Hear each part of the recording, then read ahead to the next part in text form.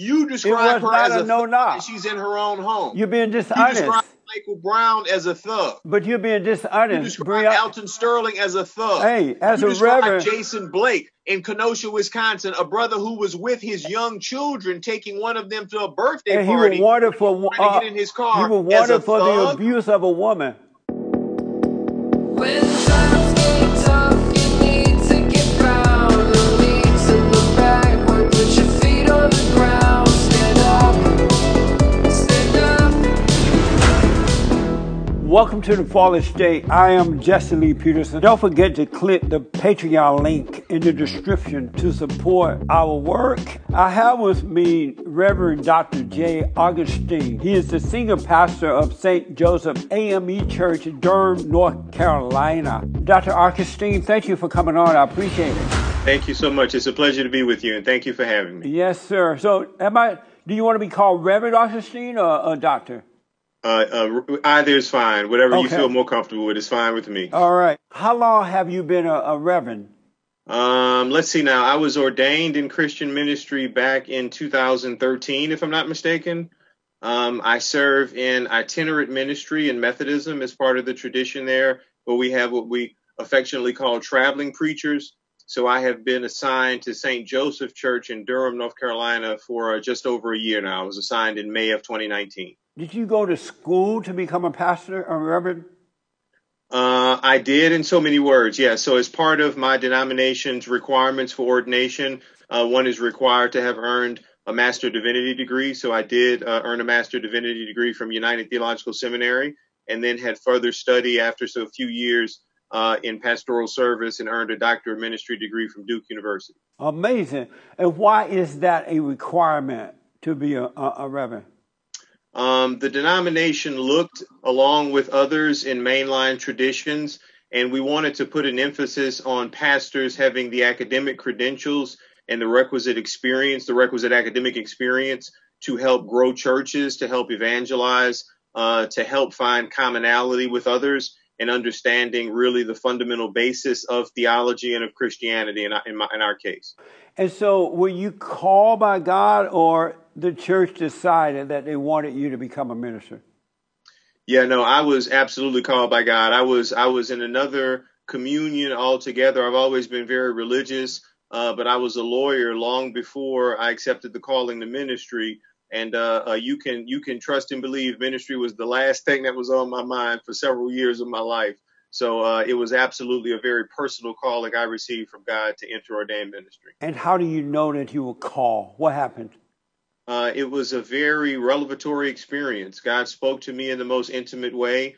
I believe God speaks to all of his children, or all of God's children, in ways that they can understand, in ways that they can relate to. And I went through a very, very tough time, a very rough time. God spoke to me in the most humble state, and brought amazing comfort to me. And the revelation I experienced was for me to attempt and bring comfort to others.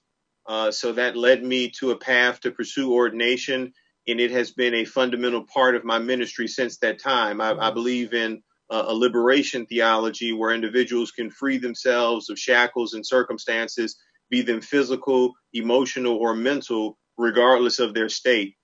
So I have attempted to bring the same sort of relief I felt from God to others through preaching, teaching, and obviously in pastoral service. Right on. How old were you when God called you? Oh my goodness gracious! Math has never been my strong suit. So I am. I'm 48 now. We are talking probably mid 30s, I suppose. That sounds about right. Maybe early 30s when I was called. Oh, okay. And so you are a lawyer too. You went to school. You became a lawyer, and you're the head of the NAACP chapter there in North Carolina. Am I right about that?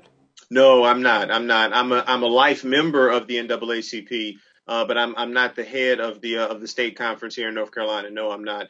I am, and I guess I was going to say I was a lawyer, but they hadn't kicked me out of the Bar Association yet, right? So I still am. I'm a member of the Louisiana Bar, and I'm a very proud graduate of Tulane University Law School in Louisiana. Amazing, man. So how have you been dealing with the Chinese virus? I prefer to call it COVID-19. It has certainly stretched me and stretched the parishioners, those that I'm blessed to serve.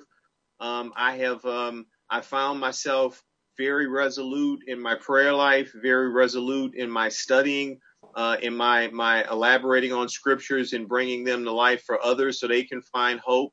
I have found comfort in the Old Testament narratives and looking at the Babylonian exile and looking at all the grief and difficulty the children of Israel went through at that time.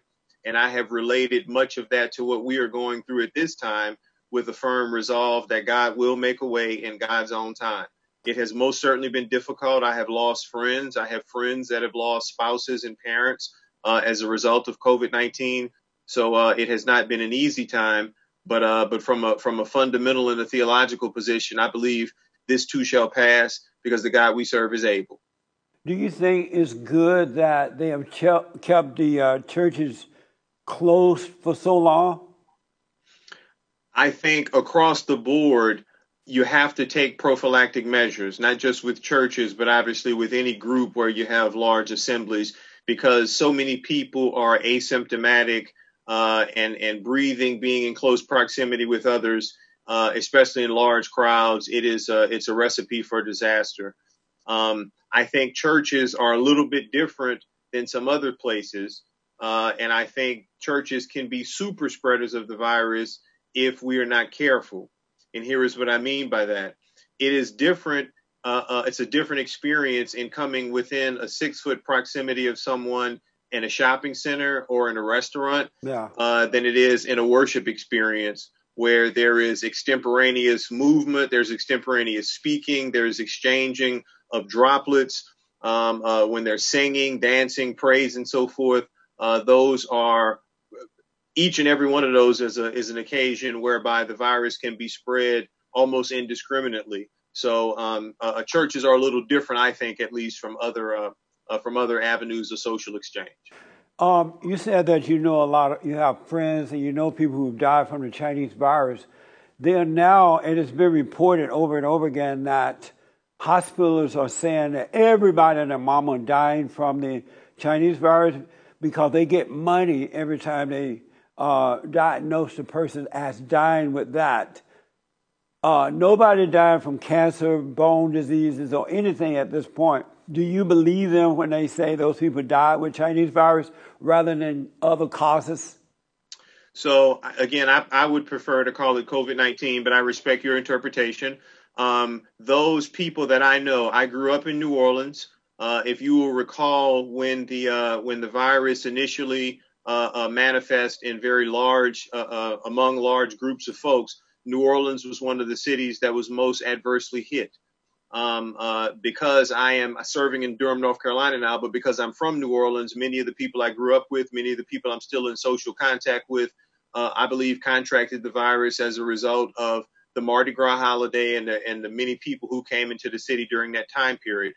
I personally have friends who lost their parents and who lost spouses as a result of COVID-19, not cancer, not a stroke, nothing else but COVID-19. 2020 has been a rough year, and I can assure you, as we are now having passed 21 to 200, I forget the last benchmark that we passed in the deaths, and I saw the news this morning, but I can assure you, I lost my mother earlier this year as a result of a second stroke. I have a friend who lost his mother as a result of cancer. COVID-19 is real, and I have no reason to believe that those numbers are falsely reported. And if anyone is saying that there is more of a profit margin because they're reporting deaths from one cause or another, I would check the source on that. Knowing that the government is trying to control us this political season, and they are trying to keep fear in the people in order to win this next election, why would you trust them about the Chinese virus? I guess it depends on your interpretation of who is attempting to instill the fear. I believe there have been many attempts to instill fear from the current occupant of the White House for the very reasons that you referenced. An attempt to stay lockstep, not make change. People are afraid of this, that, and the other, so you want to stay right where you are rather than make change. But it's primarily happening in the Democrat-controlled states where they're controlling the people with this fear of Chinese virus rather than the Republican-controlled states. So it will have to be more the Democrats than it is the Republicans, right? I don't know that there's any such. Well, first of all, let's back up. The coronavirus or COVID-19 is indiscriminate based on Right. partisanship. But It is indiscriminate based on it's still the ethnicity. Democrats that tend to be controlling the people more so than the Republican states, control I states. would I don't know what you mean by Democratic state or Republican Control state. states. I'm not sure I would categorize any state as controlled by any party. What I do recognize is Well, that every California, state. for example, where I live, is completely controlled by Democrats. And they will not release the people because they want to take control of the White House again.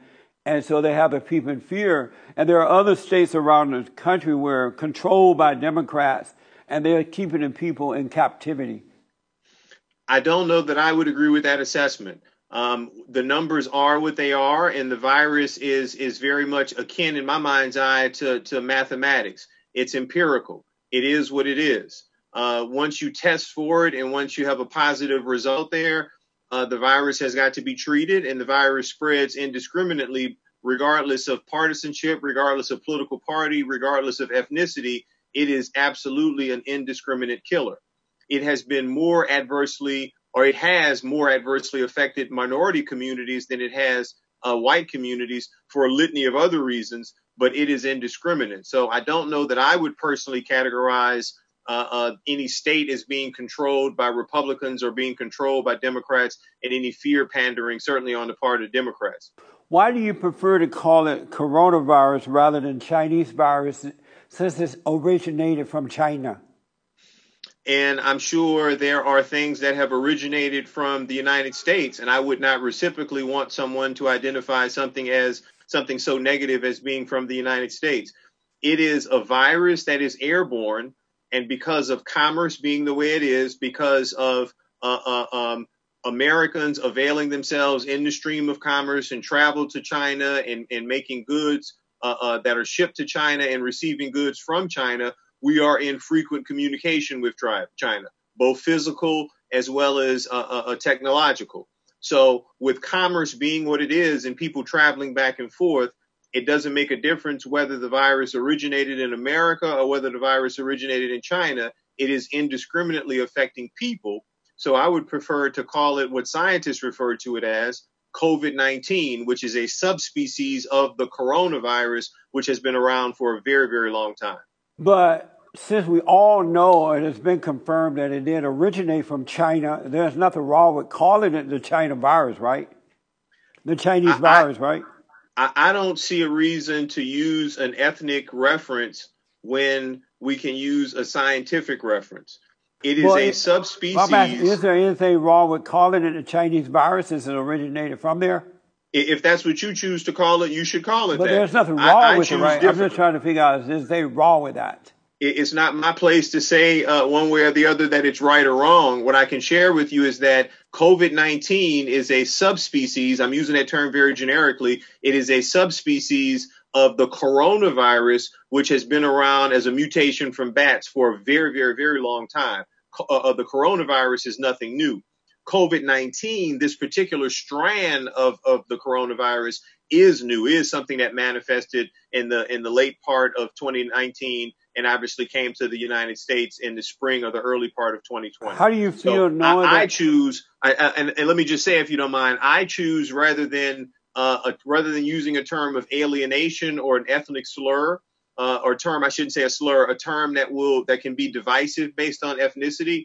It is a scientific term, COVID-19, to specifically identify a strand of the coronavirus that is adversely affecting the world right now as a global pandemic. How do you feel knowing that this virus, Chinese virus, created in a lab? So I am sure that there have been scientific experiments that have gone awry in any number of ways. If you don't try, the mistakes result from efforts in trying. If you don't try, you'll never make a mistake and you'll never move the needle forward in making progress. So regardless of where it originated, be it mutating from a bat or whether it was created in a lab, regardless of its point of origin, it is unfortunate that so many people have suffered fatalities. It's so unfortunate the way the virus has been mismanaged from the top levels of government in Washington. It's so unfortunate the adverse effects it's had, and it's exposed many of the economic disparities that are often associated with race in the United States. So there are a litany of things that are unfortunate about the virus. What do you think the punishment should be for the government of China for not being honest about this in the beginning, that they had created this thing in the lab and that somehow or another got out, and they should have been honest from day one with the world about that? What should be their punishment for being deceptive in this Chinese virus situation? I would respectfully question the source. As I understand, there was no clandestine attempt to hide anything. As I understand, folks were very forthright, and we eliminated a pandemic response office here in the United States at the highest levels of government. We decided to say it's going to go away as soon as the weather gets warm, and we decided to turn our heads and act like it didn't exist while it continued to mutate, continued to manifest, and continue to adversely affect people. I know, but what I'm asking you, what should be the punishment for China deception? Because had they been honest from day one, it would not have gotten out of control. And now that we know it was created in a lab by China, they were not honest about it. How should we punish them for that? I guess I have a different perception. My perception is not that there was any bit of dishonesty. My perception is that there was a very much forthrightness, and that on our part, there was a desire to turn our heads and to say that this will magically go away as soon as it gets warm, and to dismantle an office for pandemic response that was under the previous administration, but dismantled under the current administration. But it's all like you're asking me about a punishment, and I don't see. I don't agree with the logic that the question is based upon. It sounds like, and I may be misreading it, you trust a communist socialist society like China over American. Are you saying you trust China before you trust the American government? I would say I trust individuals regardless of ethnicity or regardless of governmental affiliation. And I want to be very clear. I have every reason, based on what I have seen as an American citizen, as a former soldier, an infantry officer who served this country honorably, I have every reason to distrust the current occupant of the White House. Do you trust the government, the government of China? The Chinese government, do you trust them? I don't know enough to make that sort of assessment. I'm sure there are distrustful people, just like there are obviously some distrustful people in this government. I'm certain there are distrustful people in that government. There are distrustful people in every government. But I'm sure there are enough distrustful people around. But I'm sure you don't trust China government at all. They're enslaving people over there. They're doing some horrible things to the folks. And they're a communist society, so they control the media and everything. So you don't trust them at all, right? Am I right about that? I don't make blanket assertions. I have certain core values and fundamentals as an American, and I'm very proud of those values. I believe in liberty. I believe in freedom. But they don't have that in China. I obviously believe in freedom of religion. So I am loyal to America because I love America. But part of loving America and part of recognizing that free speech means we can disagree without being disagreeable. And I profoundly disagree with many of the things that have come out of 1600 Pennsylvania Avenue over the course of the last 4 years. And do you profoundly disagree with China as well? But hear me out. That has nothing to do with me distrusting or trusting China. That has everything to do with the fact that I consider myself to be an astute American who disagrees profoundly with some of the things that are going on in Washington right now.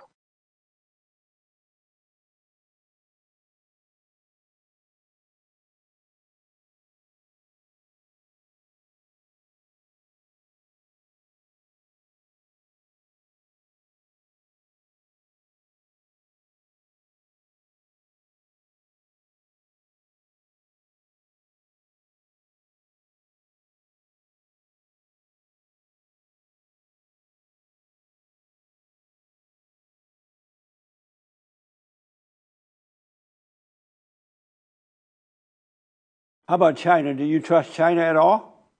I don't know that I'm ready to make that sort of assessment. I have reason to question any and everybody right now because there is so much unknown. There are so many fingers being pointed right now, and I'm an American citizen. I want to believe in my government, but the human in me says question before you believe in But a I'm asking situation like about the this. Communist Socialist Society of China. They cannot be trusted because they control everything. So you have no trust in them at all, right? I understand what you said about the United States government, but I'm asking you about China government. Do you trust China government at all? That is a form of governance that I am not subject to. I am a citizen of the United States, and I'm proud to be a citizen of the United States. So how China operates internally is of no consequence of my own. But you don't trust them is what I'm asking. You're not answering that. Well, I don't know. Trust is sort of a passionate word. Trust is a very loaded term. We have quote unquote trusted enough to engage in intellectual commerce exchange programs with students from China here in the United States. I'm a very proud graduate of Duke University. We have a campus there, and there's back and forth exchange programs with students there. So we have, quote unquote, trusted enough to engage in intellectual commerce. We obviously have trusted enough to engage in electronic commerce. But my point being, trust is a very loaded term. Okay. Do I agree with everything that goes on in their government? Probably not. Do I agree with everything that goes on in my government? Absolutely not. Do you absolutely not believe in everything that goes on in China's government? And I'm sorry, ask your question again. Do you absolutely disagree with things of the China government as well, Chinese government? I don't know enough about everything that goes on there. Do you know they enslave people over there? I can make a blanket assertion. I can make a blanket assertion that there are many things I agree with that go on in America, and there are many things that I profoundly disagree with that go on in America. I know I asked you about China, but you keep bringing up America. Let me ask, you are a reverend. You've been called by God. You have degrees in ministry. Do you still sin as a son of God? Do you sin? I have a fundamental belief as a Christian in particular, and I'm distinguishing my role in Christian ministry from those who are called to ministry in other communions and in interfaith ministries and other ministries, if you will. As a Christian, I have a fundamental belief that every single person who has walked this earth, with the exception of one, has sinned and will continue to sin and is only saved by the grace of God. So and I'm sure you can guess the one person I would omit from the category of sinner. Are you a son of God? Yes, absolutely. And do you sin? We all sin. How about you? Yes. So as a son of God, you still sin. So those who are not sons of God, do they sin? All human beings are subject to sin as a part of my theological framework. So as a son of God, what's the purpose of becoming son of God if you're still going to sin? Because all who sin serve Satan.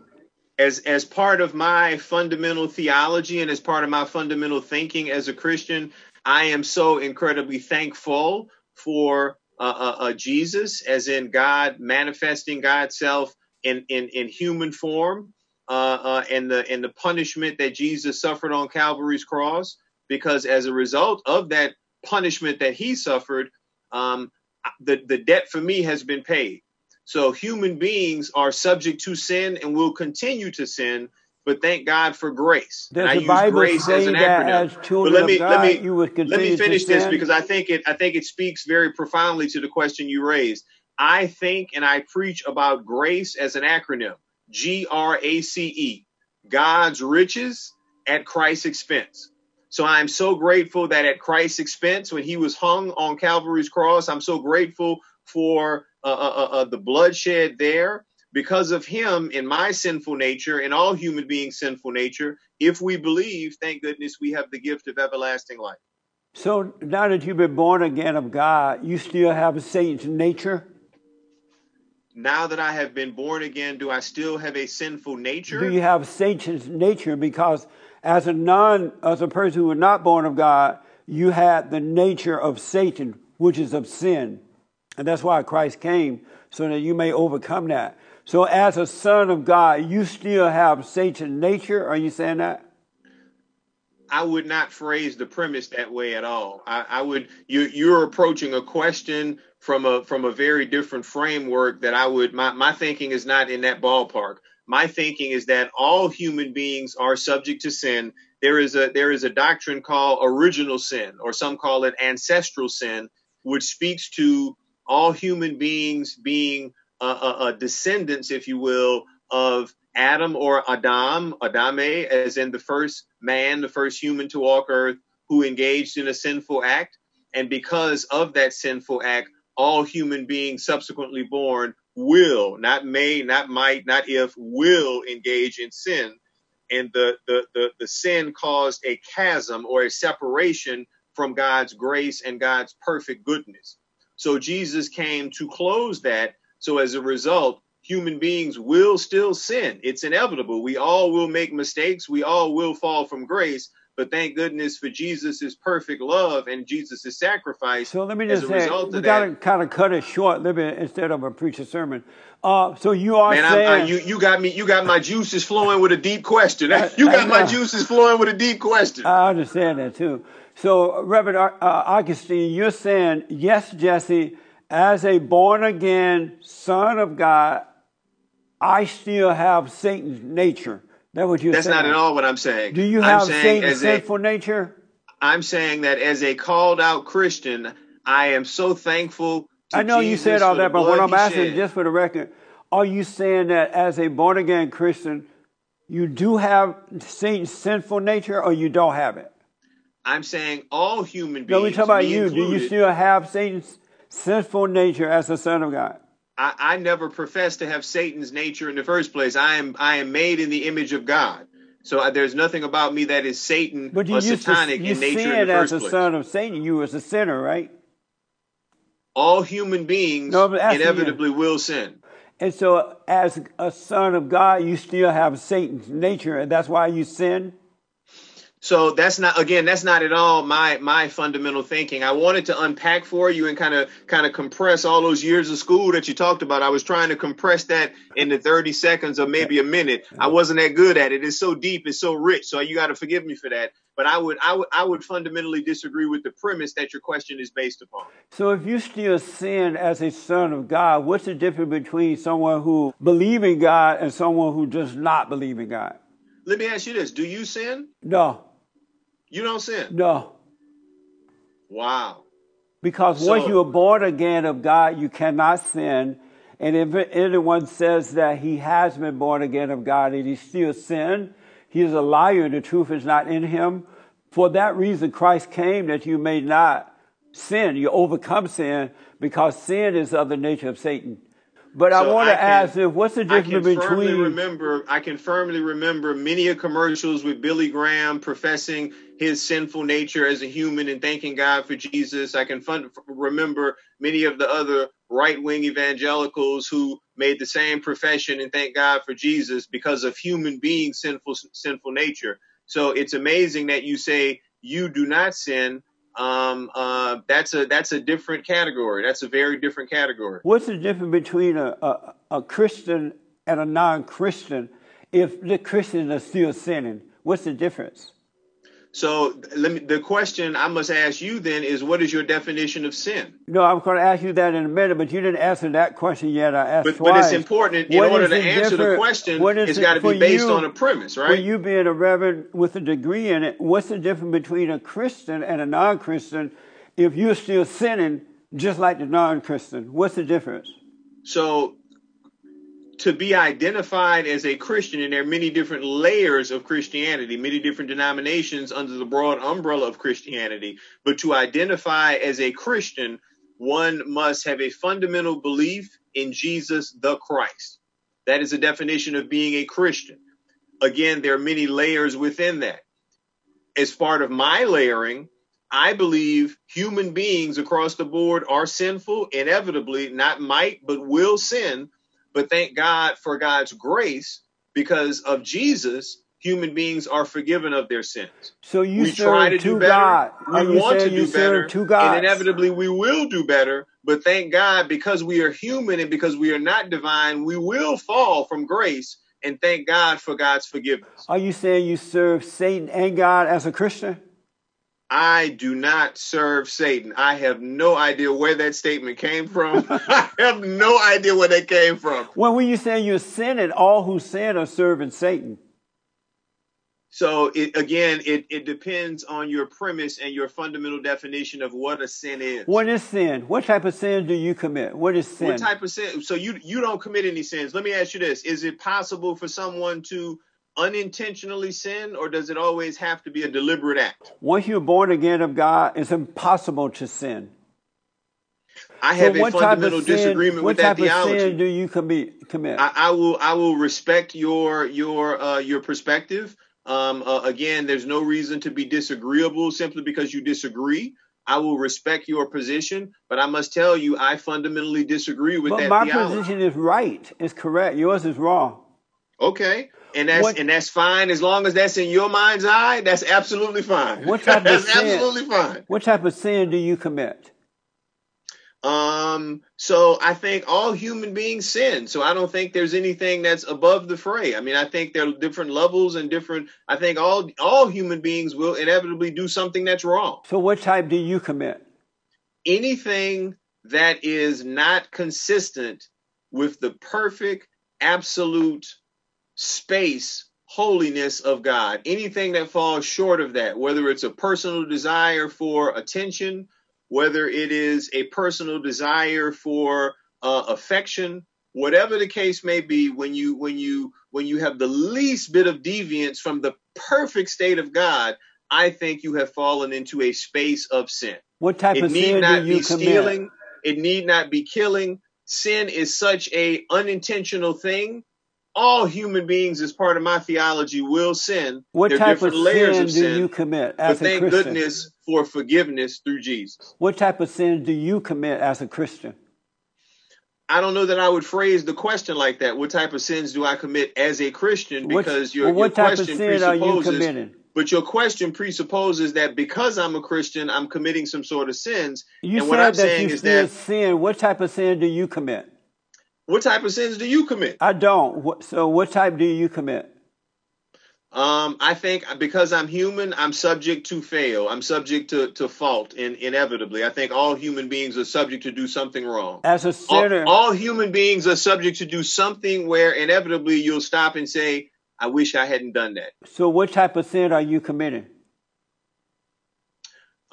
Maybe today I was on the copy machine and I was so caught up in doing something because I was so strong-willed and focused and I was making a copy and trying to scan and I didn't want my assistant to stop and somebody passed by and spoke and I waved rather than stopping to speak. I should have affirmed that person was speaking for a reason. That person may have been weak. That person may have been looking for some sort of affection and they were looking to me as the pastor, as their pastor, but I was so focused on something else that I made a mistake. And that was a sin? That was falling short of God's perfect state. Was that so a sin? For that mistake I made, some theologically may call that a sin for falling short of the perfect place of God. And something as innocuous as that I just described, I am so thankful that I am forgiven. Once I own it, once I say I'm sorry, God is done with it. And so you call that all human beings will do something for which they've got to say they're sorry. So you call that a sin? I call that something for which I'm sorry, and I recognize some theologies. But what I'm trying to find out, are you calling that a sin? Well, it's not. I don't know. Forgive me. I can't think in just those simplistic terms. What I'm sharing with you is that that's something I did that I wish I had a do-over. As I think about it, it was a space that separated me from God's perfect state. Because if I was perfect, if I didn't sin, I would have been able to realize this person was speaking to me at that time because they needed the affection of their pastor. It's COVID-19. There's so much going on out here, and I'm so caught up on something else, I should have stopped. So if that was a sin, perhaps it was because I was too ambitious in doing something else and I was caught on self and not looking at someone else. That's so it's amazing. Possible some theologies would categorize that as a sin. That is it's amazing. Something for which, however, so I are you forgiven. saying, give me a quick yes or no, are you saying that was a sin when you did that today? I can't give you a quick yes or no on that because it's too multi-layered when you talk about concepts like sin. But you gave me an example of how you sinned. So are you saying, yes, that was a sin when you did that? I'm saying that was a space of separation where I was not in communion with the absolute Now, I know you perfect said will all that, of but I'm God. asking you, was that a sin? I don't know. I can Oh, only okay. tell you that's something for which I'm sorry. So let me That's ask, something that I'm sorry for. Reverend Augustine, are you married? I am. And Very are you happily the head of your wife? We are a wonderful couple, and yes, I am the head of the household. How about of your wife? Are you the head of your wife? Tell me what you mean by that question. The head of your wife. So I'm not following the question. When you say the head of my wife, tell me what you mean by the question.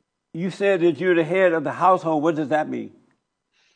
That means to me that we are a family that follows the Lord.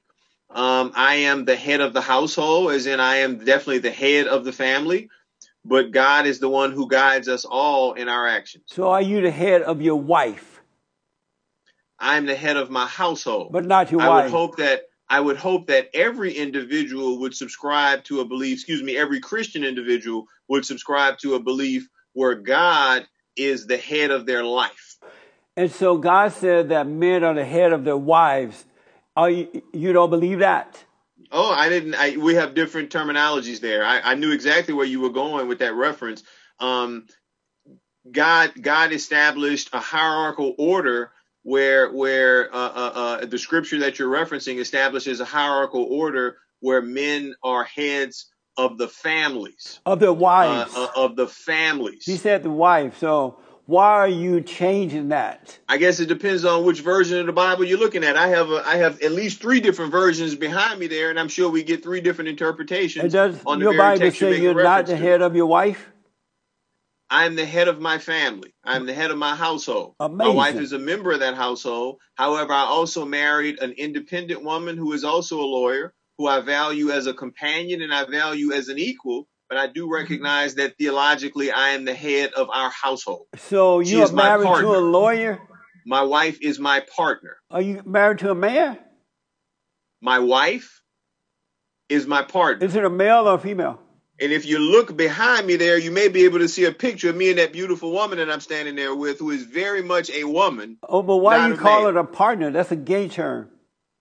No, I call That's it a a partner, homosexual as in term. that is They someone call I'm in those people dialogue there with. with partner. Why are you calling your wife a partner? She is my partner in life. But and my it's a partner real in woman, ministry. right? She is absolutely a woman, yes. So why you call it a partner?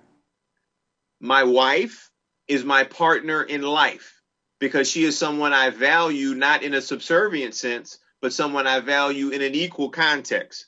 Someone who I talk to, someone whom I seek counsel from, someone who seeks counsel from me. Did you say your wife is a lawyer? Yes, she is. Oh, no, you're not the head of her then. I rest my case. Well, let's move on because of time. What is a man? Are you asking genetically, or say more about your question? What is a man? A man is a male species. And what a is human in the male species? I'm not following your question. What is love? Love is a multi-layered term, right? Love can be shared between individuals that are married. Love can be shared between individuals who are not married. Love can be sexual. Love can be asexual. Love is a multi-layered term. Amazing. Let me ask, should women be preachers? There are a lot of women in the pulpit now, pulpit around the country. Men have given up their churches to the women. Should women be preachers, pastors, reverend, bishops, and all that crap? Should women be that way? I will answer your question in multiple contexts. First and foremost, as you introduced me in acknowledging I am the senior pastor of St. Joseph A.M.E. Church, there are 6 ordained ministers at this church. 5 of them are women. Amazing. And we have a robust preaching schedule. In the month of March, when we celebrate Women's History Month, I absolutely welcome women in the pulpit, women as revivalists, because if God called me, God can call other people who are not of the male sex too. Amazing. I go back to when I was ordained in my denomination. We have 2 levels of ordination in African Methodism. One, diaconate orders or deacon orders, the other elders. Let me ask, I was ordained by a woman. I was ordained by a woman who is a bishop. Wow. Don't tell your wife that. She knows very well. She knows very well. Would you follow a woman? Would I follow a woman? Yes.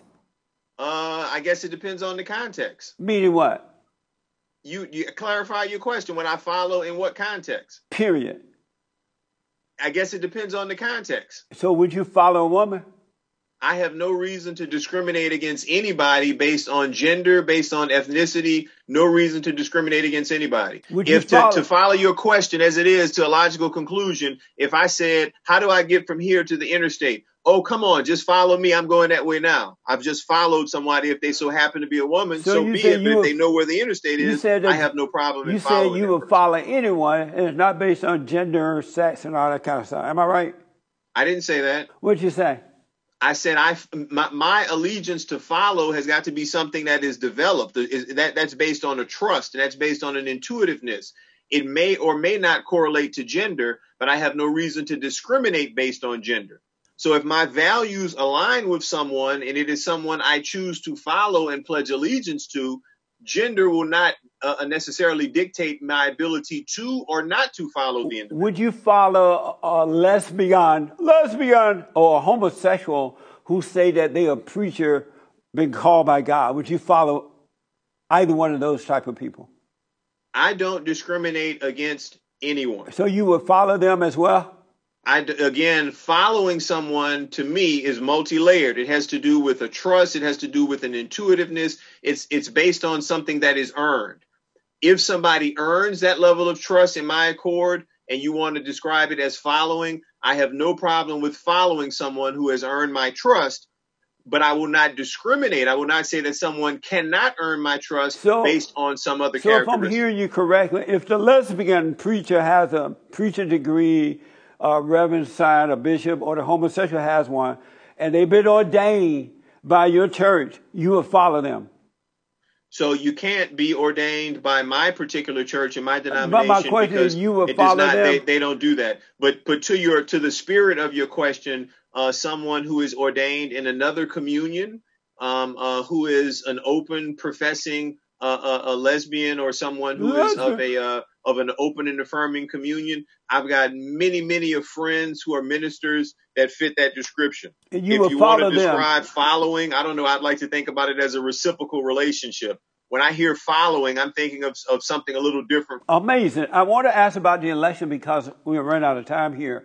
Who do you think going to win, the Great White Hope or Joe Biden? I have seen America over the course of the last 4 years regress to a state that is pre my birth in 1971. So who do you think America going to has win, been Joe in Biden the dumps, or the president? And my sincere hope for the sake of America is that Joe Biden will be our next president. Do you support abortion? I don't support abortion. I think that question is phrased in a very loaded term. I do not support abortion. Do you think abortion is women should kill the children in the womb, the unborn children? I don't agree with that terminology, killing a child, and I don't think a woman should do X. I don't think a woman should do Y. I'm not a woman, but I do respect a woman's right to choose. That is part of fundamentally what America is, and that probably is very much on the line with the next Supreme Court justice to be appointed. So do but you as part of my fundamental beliefs, I do believe a woman has a right to choose, because that's a very intimate decision that a woman should make in consultation with her doctor and her God. Do you support a man's right to tell the woman, you cannot kill my child in the womb? I think that is a multi-layered conversation. I think that is a very multi-layered there. But do you support a man's right to tell a woman, you cannot kill my child in the womb? Is it only his child, or is it both of their children? Or is it both of is it one person's child or two people's child? Well, That's the question. You support right? a woman's right to kill the child in the womb because it's her body, but do you support a man's right to tell a woman, you can't kill my child in your womb? So again, I have a fundamental difference of thinking, which directly flows from your terminology, kill, right? I don't believe in that. I don't believe that your usage of the term kill. But I'm asking in that you, context do is you appropriate. support a man's right to tell a woman she cannot abort his child? I think it depends on context, brother. I Do you really think it support depends on. a man's I don't right think to there's do any that? answer. I don't think any woman would approach the table, no pun intended, but approach the table in a cavalier fashion to make that decision. I certainly would hope not.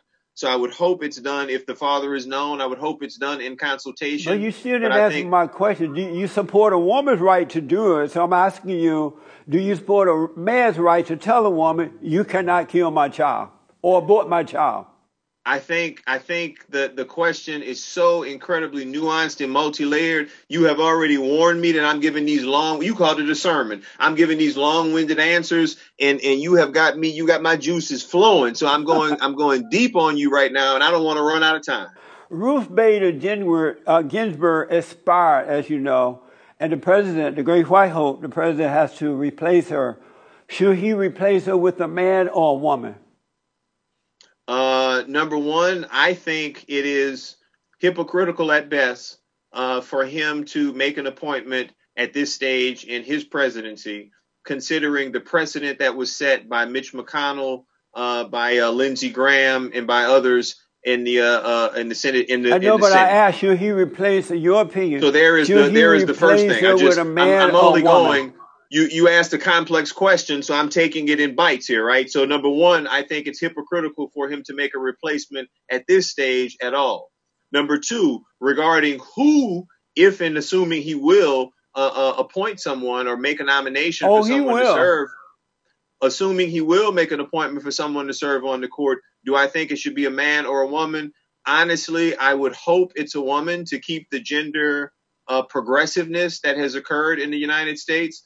Beyond that is probably, gender does not matter when it comes to ideology. And my fear is that his ideology, or the person who's appointed, there will be a litmus test, and their ideology will be of such that healthcare to so many people saying that you prefer, who need it now in the midst of a pandemic. Healthcare will become a thing of the past for so many people who need it because of ideological differences. So that's my biggest fear, that someone, regardless of gender, but from an ideological perspective, will do so much more harm to the United States than good. So you're saying that you prefer a woman. He should replace it with a woman?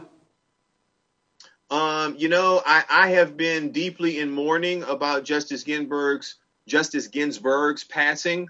But if as a visceral reaction, I would prefer probably to see a woman appointed than I would a man. Amazing.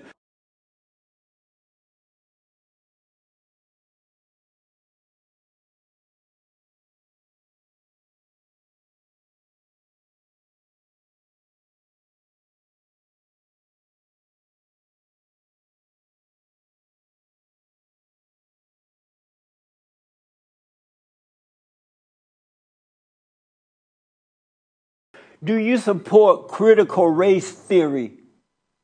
It's probably 2 or 3 books on them right here behind me. Yeah, matter of fact, there's one right there I'm looking at. There's a few books on them right here. So you support that? I guess theory, I don't know what you mean by support it. You'd have to be more specific than that. Do you believe that the educational system, the American companies, businesses should be teaching people that all white people are racist, and that they're inherently born that way? They can't help that race, white privilege, and all that. Should that be taught about white people in schools and in businesses, in government business and private businesses around the country? So that we have 2 different appreciations of what critical race theory is. When I hear the term critical race theory, it takes me back to law school, and it takes me back to doctrines that are wholly inconsistent with what you have shared. But I'm asking you, should that be taught that white people are naturally racist and that they have white privilege? Should that be taught? I don't think that any person is naturally racist. I fundamentally disagree with that. I fundamentally disagree. I learned a long time ago, you don't answer a question holistically if it's piecemeal together. So you have to forgive me, but you're asking a very provocative question. The president said that he's not going to allow them to teach that critical race theory in schools and in businesses, government businesses, about white privilege or white systemic racism and all that crap. He's not going to allow that to happen because it's wrong to do that to any race. Do you support that? So I think fundamentally, we live in a society where it's absolutely unconscionable to say that there is no such thing as ethnic privilege or white privilege. That's That's a historic fact. What is white privilege? I don't know what that is. However, the question as you posed as whites being naturally racist, I fundamentally disagree with that in the most profound way. Should I it don't be think there's any taught such that thing there as is a white fundamental privilege? racist. Racism is something that is learned. Racism is something that comes about based on experience, Because not of something time, that I think should is it be immutable. taught that there's white privilege? In order to understand problems and and I work very much at racial reconciliation in ministry and otherwise. In order to understand problems, you've got to come to the table, and an academic environment is a space where, again, you don't have to agree, but you don't have to be disagreeable because you can't agree on things. But it's an intellectual laboratory. It's the marketplace of ideas. It's a place where you come and you can exchange and grow, even if you differ of opinion, but you grow based on someone else's perspective. Should it be taught that white privilege exists? Should that be taught? There very much so is a such thing as white privilege. It has existed Should that be forever. taught that white privilege exists? I don't want to answer the question it's not a yes or no thing, because if you're going to teach that, you've got to teach a lot more to go along with unpacking that. Otherwise, it's taken completely out of context and it makes no sense. And I can't just answer a limited question like that. That's not who I am. So you can't tell me if that should be taught or not. I think we need to have more dialogue on race. I will absolutely say that. But how about white privilege? Should that be taught? Based on what happened in Kenosha, Wisconsin, based on what happened in Louisville, Kentucky, with the grand jury refusing to indict Breonna Taylor's killers, based on what happened in Baton Rouge, Louisiana, with Alton Sterling, based on what happened in Ferguson, Missouri, with Michael Brown, based on what happened in Staten Island, New York, did that happen with because Eric of white Gardner. privilege? There obviously are implicit biases. There obviously are fundamental differences in perception. We obviously have got major race disconnects in the United States of America. And if we refuse to talk about them, we will only continue to regress. We will never as a nation progress and make progress. So you just read off all the names of the thugs and the criminals and people who have been attacked by cops because they disobeyed the cops or whatever. And you described Breonna, but forgive me, you described Breonna Taylor as a thug, as someone who was in her own home, with a drug dealer, not on the street, not doing anything with thug-like, as you call it, in her own home, with and someone comes in with a no-knock warrant and kills her in her own home. It was a no-knock. But you described her as a thug. It was not a no-knock. You described her as a no-knock. And she's in her own home. You're being dishonest. You described Michael Brown as a thug. But you're being dishonest. You described Alton Sterling as a thug. Hey, as you a reverend. Jason Blake in Kenosha, Wisconsin, a brother who was with his young children, taking one of them to a birthday party. He was wanted for trying to get in his car. He was wanted for the abuse of a woman. But let me ask, Breonna was in the house with a drug addict person. How could you possibly, in good conscience, holistically describe that class of individuals that I named? How could you, in good conscience, describe them as thugs? Because I love what's right and I know the truth. Expressing their First Amendment rights, freedom of assembly. Not even Breonna Taylor. She was in her own apartment. But you're not being honest when you said it was the no-knock. But these are people who were expressing their own fundamental rights to assemble in different places. But you're not being honest. Killed for no justifiable reason. That's not true. We have fundamental differences of opinion, but sir. You're not being honest. America, it wasn't we can have fundamental differences of opinion, but again, we don't have to agree and we don't have to be disagreeable. We have some baseline fundamental differences of opinion. But you're not being honest. That was not a no-knock warrant. I am being completely honest. No. I'm being anything. I'm being absolutely honest. It was not a no-knock warrant. She was killed in her home after the warrant was executed. With a drug addict person.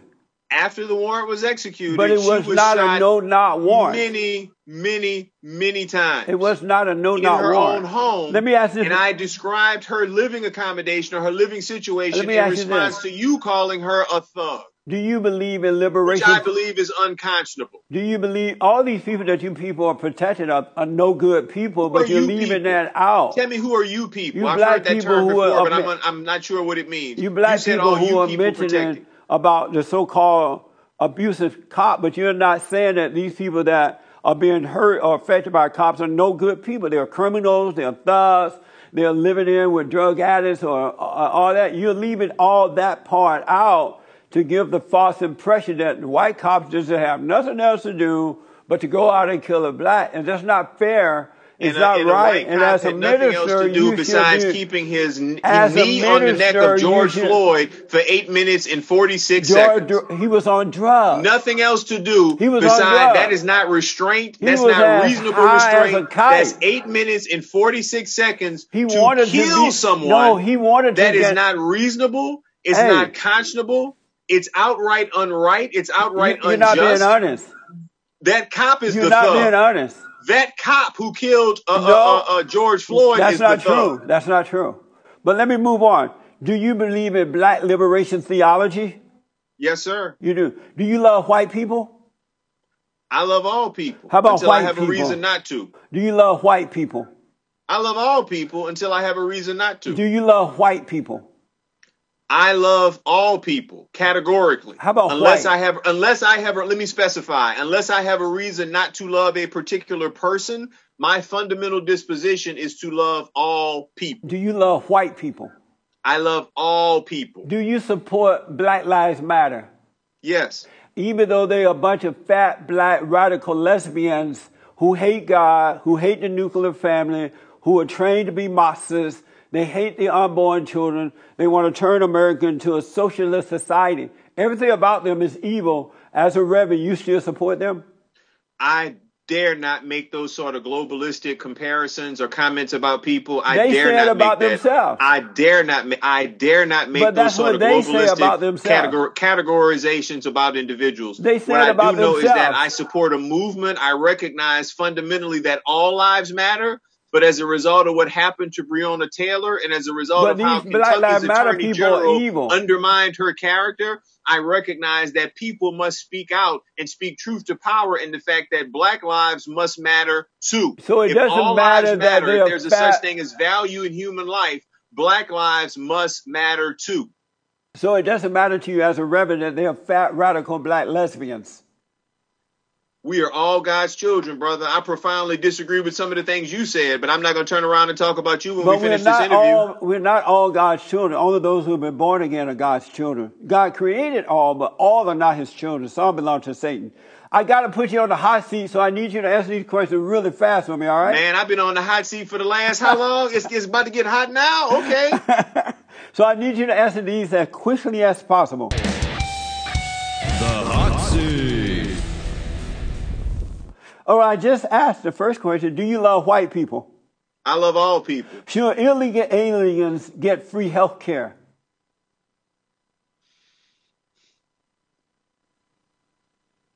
Go to the next question. Are black people suffering due to racism or the lack of moral character? I think the lack of moral character relates in some segments to all ethnic groups, but I definitely think there is a pervasive racism that has been targeted against black people since the inception of the United States of America. Is Donald Trump an alpha male or a beta male? Donald Trump is less than a male. Should homosexuality be taught in the schools? Different people are made different ways. We all need to acknowledge that, again, from my fundamental belief that we all are God's children. We need to recognize that there is a proverbial other, capital O, someone who may not be like you, but that is no reason for you to engage in xenophobia or have a fear of that person. Should homosexuality be taught in the schools? I think your question is loaded. I think children should recognize that not everyone is the same. And if they are not taught that, then they are bound to engage in xenophobia, which is a fear of the proverbial other, a fear of someone who is not like them. Is it possible for black people to be racist toward white people?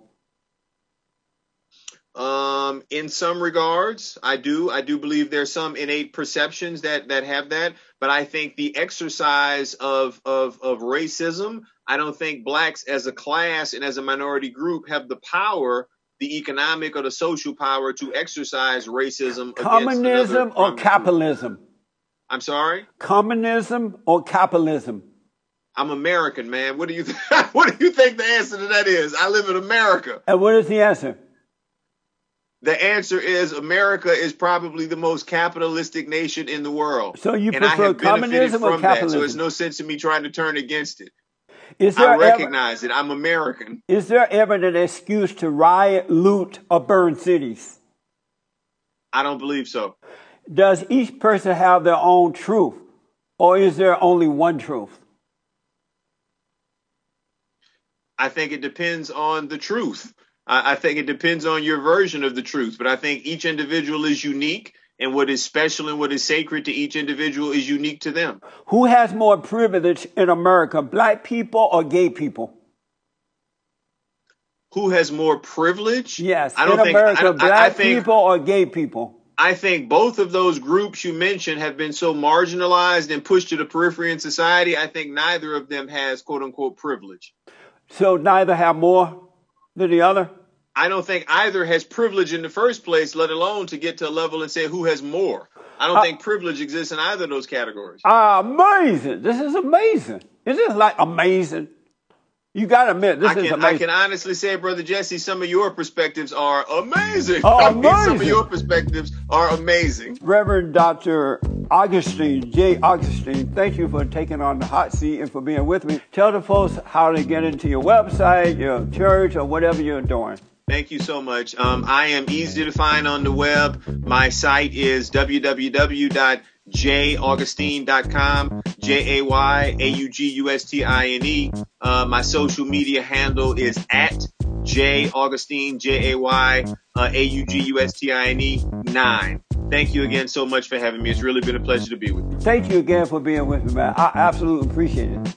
Thank you. It's been a pleasure to be with you. Thank you so much. All right. Thank you all for tuning in. Let me hear from you. Don't forget to like, follow, tweet, support Patreon by clicking on the Patreon button. We appreciate that. Check out our store, all kind of merch. And don't forget to ring the bell and all that good stuff. Thank you so much. Thank you again, Doctor. All right. Thank you. All right. Next time on The Fallen State. Everything in our culture, everything in our politics is about women and what women need. And what we've done is we've neglected what men need. It's like the self-esteem movement where people are constantly thinking that they're supposed to be entitled. When you talk to women, they feel they have a very big sense of entitlement. Conservatives are just almost as bad. Yes. They're a bunch of white knighters who go around trying to protect women and giving women all these special privileges. You grew up with parents and people who taught you how to be a fighter, taught you how to deal with problems. Nobody teaches anybody how to deal with anything. And I think people are getting a little bit more wise to some of the things that women are doing. Nice.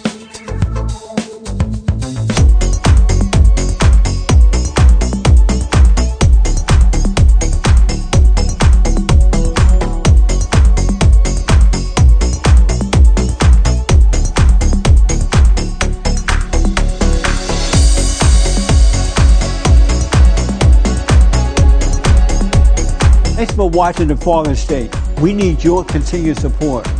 Donate to my nonprofit here. Subscribe and like the videos here. And tell everybody and their mama about the show.